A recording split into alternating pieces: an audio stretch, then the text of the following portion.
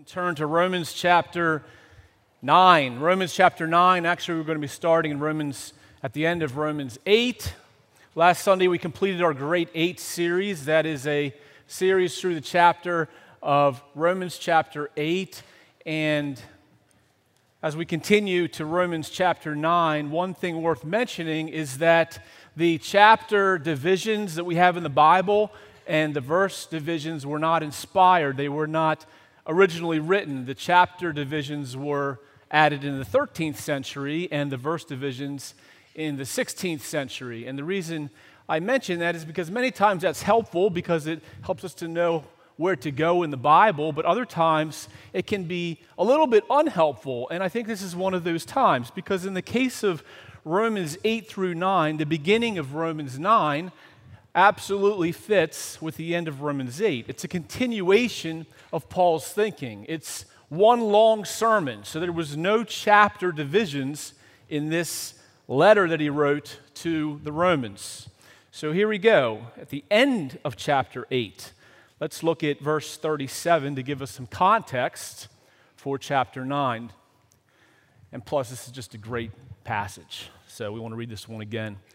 No, in all these things we are more than conquerors through him who loved us. For I am sure that neither death, nor life, nor angels, nor rulers, nor things present, nor things to come, nor powers, nor height, nor depth, nor anything else in all of creation will be able to separate us from the love of God in Christ Jesus our Lord. The entire chapter of Romans 8 is encouraging and uplifting. It's about what God does for us, not what we do for him.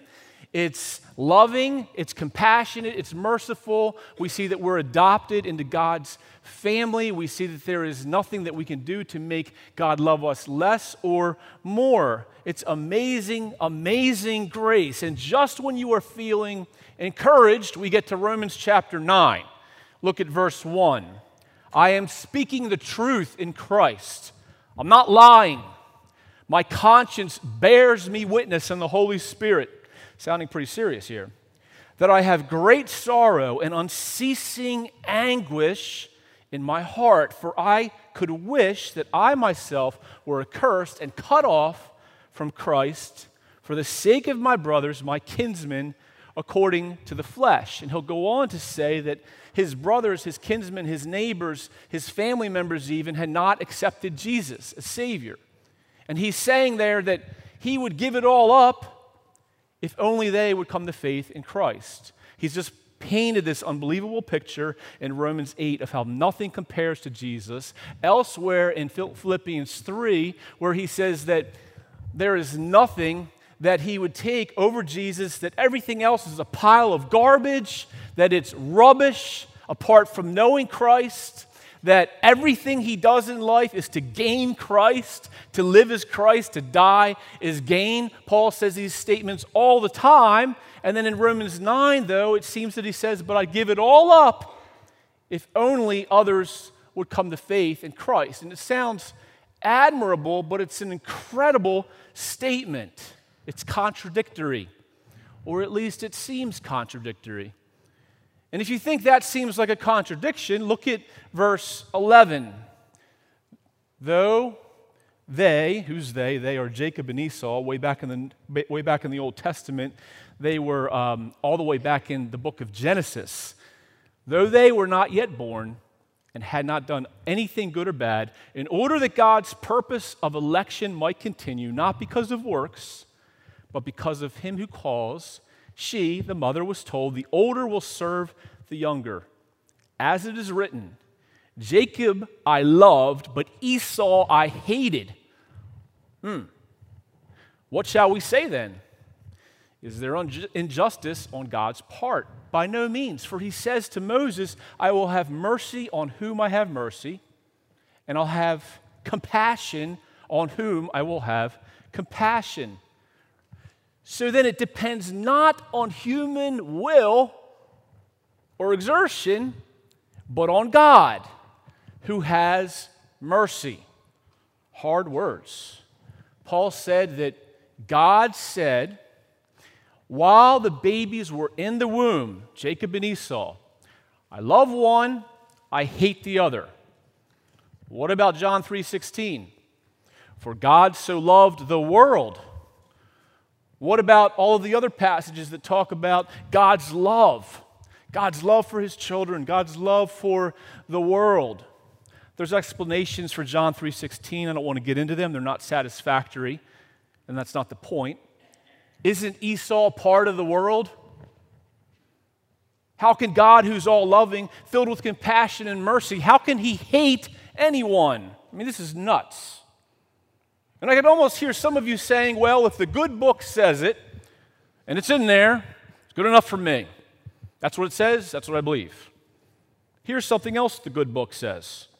2 Peter 3:9, the Lord is not slow to fulfill his promise, as some count slowness, but is patient towards you, not wishing that any should perish, but that all should reach repentance.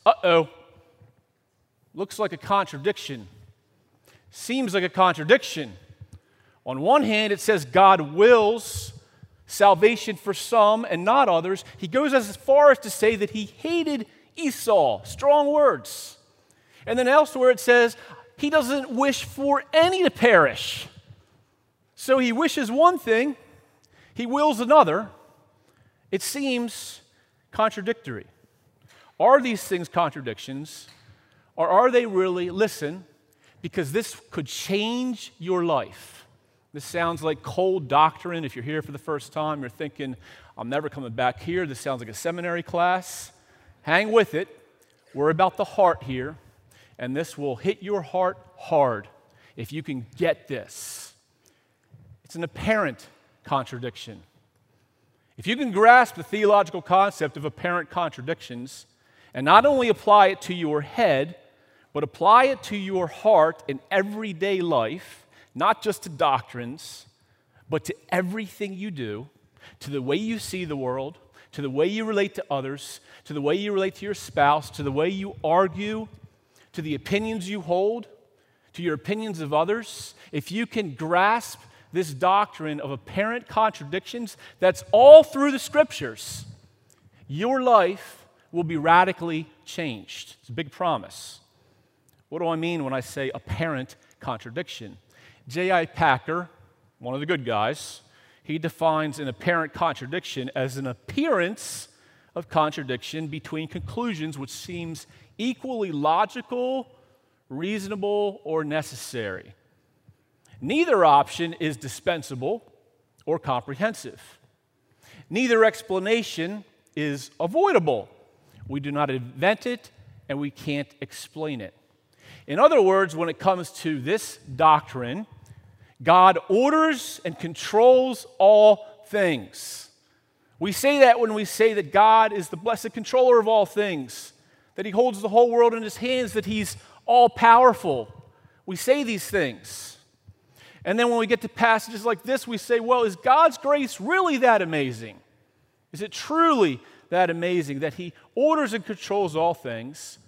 Humans and their actions, the catechism question that's widely accepted by all Christians in different forms, that God's providence is that he controls all creatures and all of their actions.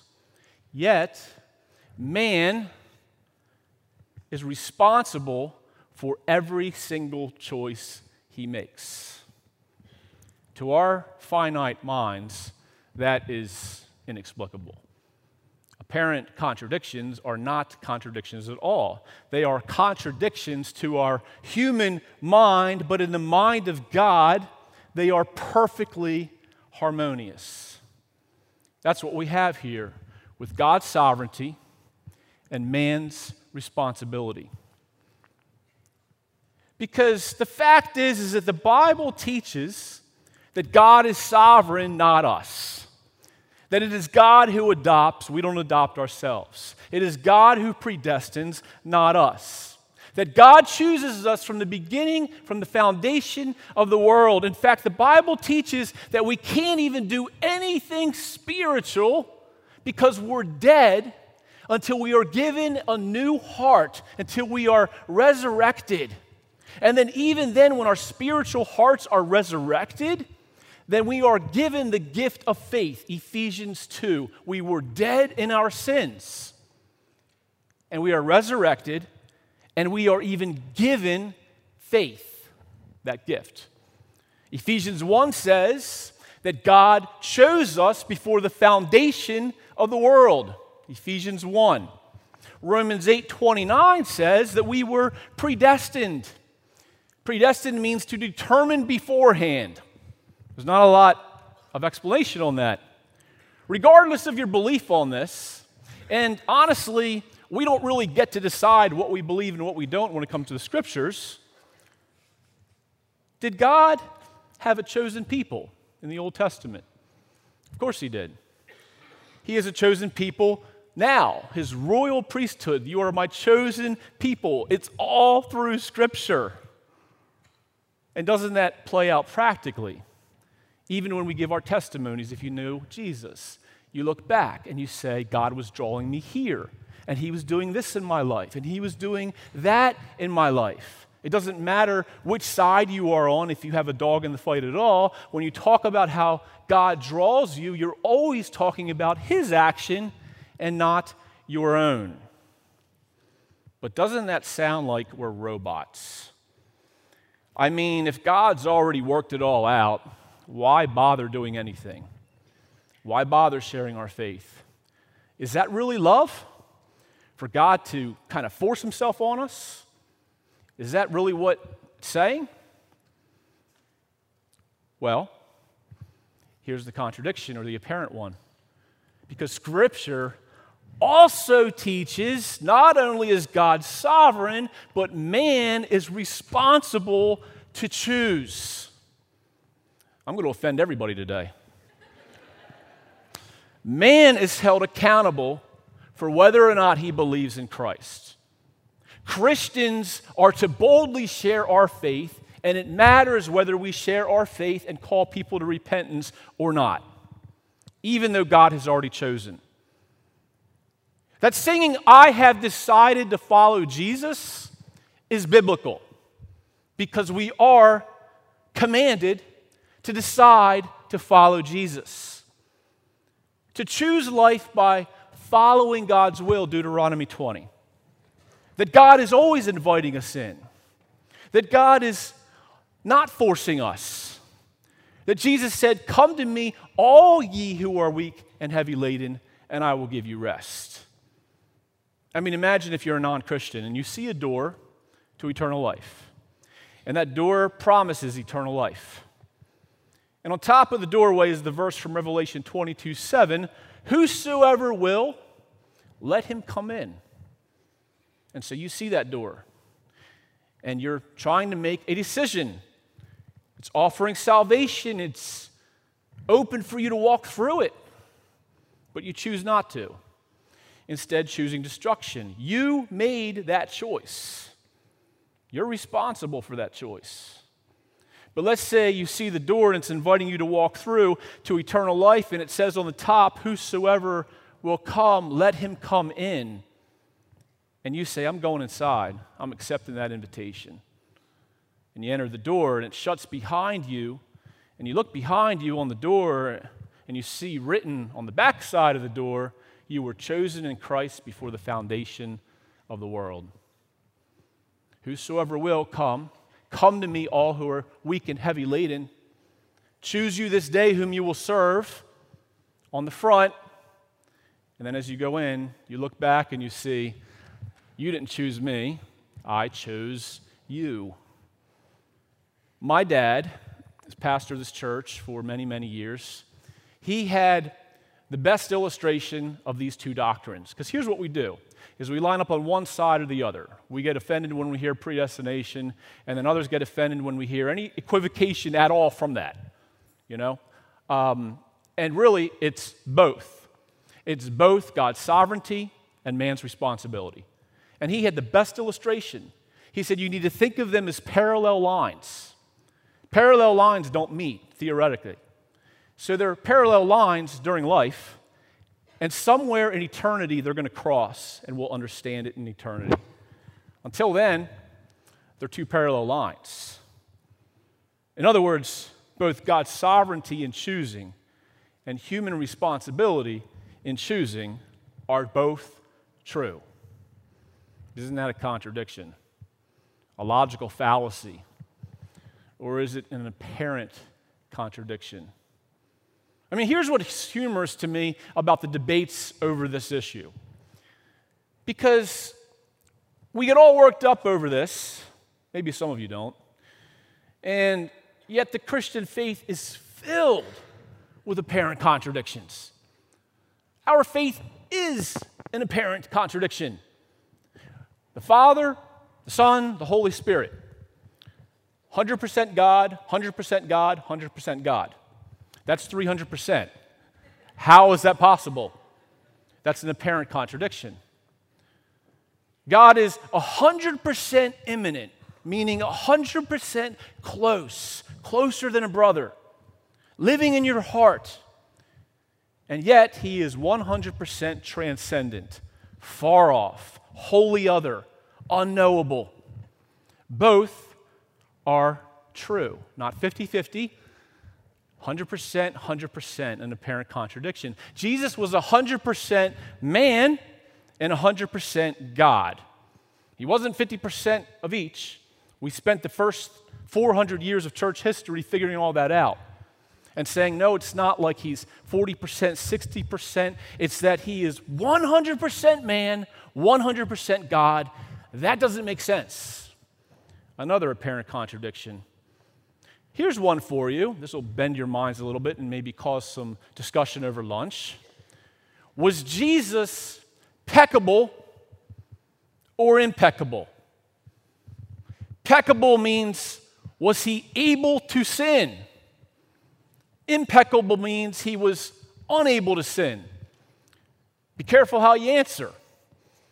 Because if he was unable to sin, impeccable, then what did he really do? What did he really accomplish if it was already determined if he couldn't sin at all? But if he was peccable, if he could sin, we're talking about God. So which is it? Apparent contradiction. And the most perplexing and brutal, and in times like these, relevant, apparent contradictions. How can an all-powerful, all-loving, gracious God allow a school shooting like we saw this past week? 17 kids. To say that's an apparent contradiction isn't close to be adequate. It's not even close.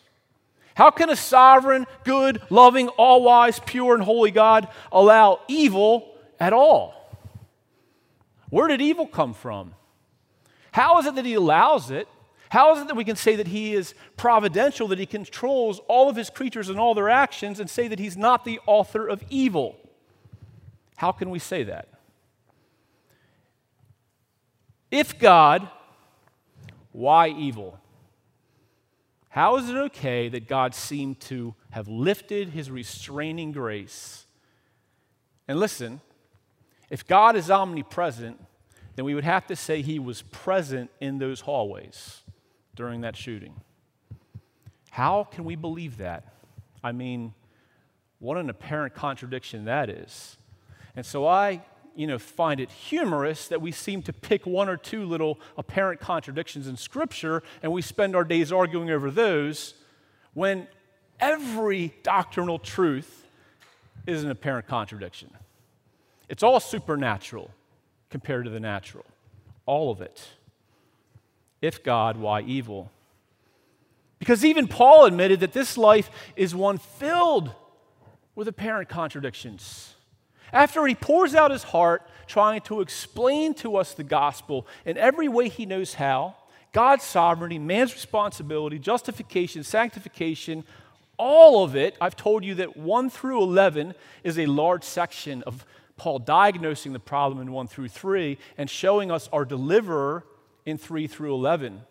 And then he's going to show us what a Christian life looks like in 12 through 16. But at the end of 11, when he finally comes to the end, he says, "Oh, the depth of the riches and the wisdom and knowledge of God, how unsearchable are his judgments and how inscrutable his ways. Who has known the mind of the Lord? Who has been his counselor? Who has given a gift to him that he might be repaid? For from him and through him and to him are all things. To him be glory forever. And then he finally gives up the ghost on this section. Amen. Basically saying these are deep, deep, deep mysteries.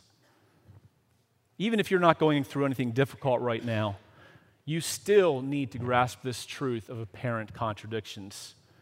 Because once you grasp it, it applies to everything in your life. Everything. It frees you. It frees you from being right all the time. It frees you from never saying you're sorry. It frees you to see others' opinions when you're just baffled. You're hearing their opinions and you're thinking, that can't possibly be true. It frees you in marriages. It frees you from seeing everything in black and white while still having strong convictions. It frees you to say, I'm wrong, to apologize, or I could possibly be wrong. So when considering apparent contradictions, if God, why evil, isn't it pie in the sky to explain it at all? There is an answer. And it's not a pat answer. Paul gives us the answer to if God, why evil? In this passage, and it's beautiful, and we're going to get to it next Sunday. But as you can probably guess, the answer has a lot to do with Jesus. You know, we've been shooting short videos called Reach Stories. And these stories tell the story of how some of you came to the church and what the church has meant to you. They've just been beautiful stories. And it's been so encouraging to see our people getting nothing but Jesus. It's really getting into our souls, getting into our hearts, considering it, seeing it changing lives. And one of the people in our most recent video said she's come to believe that nothing but Jesus isn't a tagline, but a lifestyle. I thought that was so good. It's not a tagline, but a lifestyle. Because if we answer the problem of evil with a pat answer, like, well, Jesus is the answer, or nothing but Jesus is the answer, and if that doesn't radically change our lives and our hearts, we've just given a tagline and a pat answer, but it's so much more beautiful than that. Paul said in verse 3, I would give up my own salvation, if those around me would come to faith in Jesus. Think about that statement.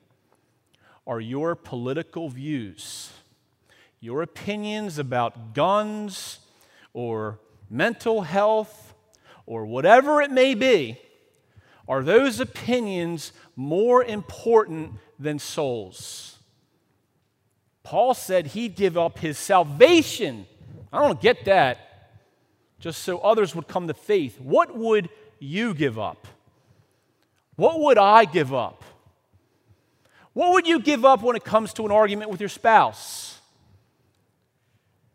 Kids, what would you give up when it comes to submitting to your parents and obeying your parents? Would you give up anything important in your life for the cause of Christ? Do you share that longing of Paul that I would even give up my own salvation if these people would just come to know Jesus? Or is it if these people would come around on guns or on this or on that? Paul was desperate for people to get Jesus. That's why in Romans 10:15, Paul said, how beautiful are the feet of those who bring good news. We have good news to bring. And the good news is desperately needed today. We are in a bad spot as a country. If God, why evil? The answer, it can't be solved by laws. But listen, laws are good.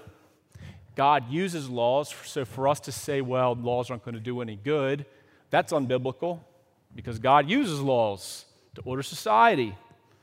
But it won't be solved by that. It won't be solved by mental health care, even though mental health care is important. It won't be solved by kids walking out of school. There's talk that kids are trying to organize a walkout until politicians act on gun control. Because any thinking person would stand back from this great evil that we're seeing, looking at the situation, logically even, and you would stand back and say, uh-oh, what are we going to do?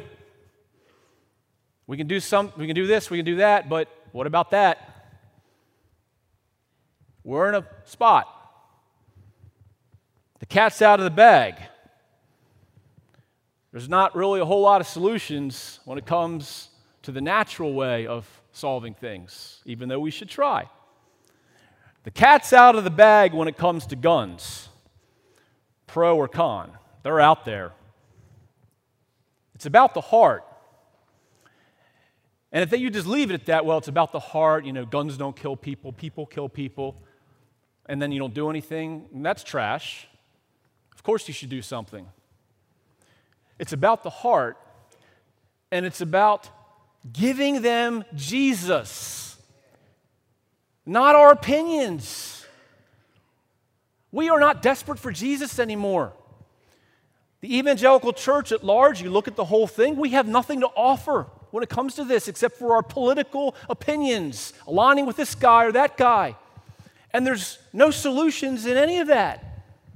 The only solution is door to door, heart to heart, sharing, brokering the gospel to hearts one at a time. Nothing but Jesus. There's never been a clearer time where I've looked at a situation and I've said, nothing but Jesus. There's nothing that's going to solve this except for Jesus. And you can't leave it at that. You have to study Jesus Monday through Saturday. It can't just be this morning. And go door to door. I'm not saying literally, I'm saying door to door in your life, reaching out. Is it true that this teenager who was lonely, who was depressed, whatever it may be, that's not an excuse, because that's what we're saying now, that's kind of the excuse. Terrible thing to say. But isn't it true, though, that if people came around him, maybe if people would come around him and shared the gospel with him and hung with him in tough discipleship, and I don't know about his parents or whatever, but his parents in committing him to the church and to people pouring into his life, isn't it true that it could have maybe been stopped? You'd have to say yes, or you don't believe in the power of the gospel. Paul said it. If God, why evil? Paul said in verse 17, in order that my power may be shown through all the earth, that my purpose and election, which is to glorify Jesus, might stand. When we come to the table and we think about the words that Jesus said, he took bread and he gave thanks for it, and then he broke it, and then he gave it to his disciples, and he said, take this, eat this. And then he said, this is my body given for you. This is my body. This bread is my body. And so for hundreds of years, the church believed that this becomes the actual, literal body of Christ. Because that's what Jesus said, this is my body. And a large portion of the church still believes that today. And so, we're not that weird here. I mean, that's kind of weirdo stuff, right? This is just bread. We're not going to be eating flesh. We're more weird. Because you know what we say? We say that what I just did, that this is my body, it's not the physical body, that's at the right hand of God. It's the spiritual body of Christ, that it is that. It's not a symbol. It does that. It doesn't represent his body. It is his spiritual body. That's an apparent contradiction. That's what we do here. That's what the faith is. It's an apparent contradiction. We go all the way with this is his spiritual body, while still saying it's ordinary bread. How are those two things true? The supernatural and the natural. And if we can grasp that as a church in our lives, watch out. We just hang on so much to the natural, so much. We're going to fix things this way and that way, this politician, that politician. I'm going to do this in my marriage and that in my marriage. Anything but Jesus, anything but Jesus. I like him on Sunday, not so much during the week. Instead of supernaturally. Some of you need a supernatural touch in your marriages. You're falling apart today. A supernatural touch in your finances, in your health, in your relationships, whatever it is. He says, come. And then after supper, he took the cup, and it was a cup of wine, and he said, this is my blood. Take it, drink it. That's pretty disgusting, pretty weird. But it gets weirder because then we say it's actually his spiritual blood. Apparent contradiction. You know, as we came in today, the graphic that we've been using on the screen for the verses is a blurred graphic. It's a blurred painting. It doesn't look like much. It just looks like a swirl. And that's blurred.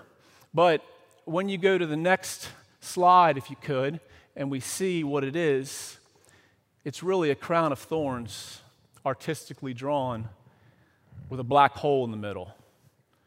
Isn't that what life is? We're saved by grace alone. There's so much joy in that. But then there's that crown of thorns that's with us.